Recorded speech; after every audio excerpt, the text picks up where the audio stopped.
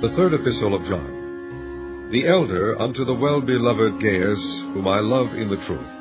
Beloved, I wish above all things that thou mayest prosper and be in health, even as thy soul prospereth. For I rejoiced greatly when the brethren came and testified of the truth that is in thee, even as thou walkest in the truth. I have no greater joy than to hear that my children walk in truth.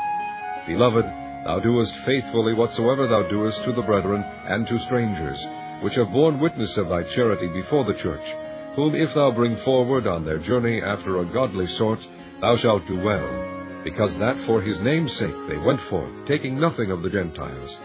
We therefore ought to receive such, that we might be fellow helpers to the truth.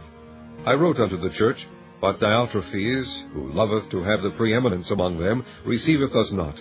Wherefore, if I come, I will remember his deeds which he doeth, prating against us with malicious words, and not content therewith, neither doth he himself receive the brethren, and forbiddeth them that would, and casteth them out of the church. Beloved, follow not that which is evil, but that which is good. He that doeth good is of God, but he that doeth evil hath not seen God. Demetrius hath good report of all men, and of the truth itself.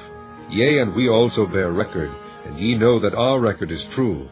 I had many things to write, but I will not with ink and pen write unto thee. But I trust I shall shortly see thee, and we shall speak face to face.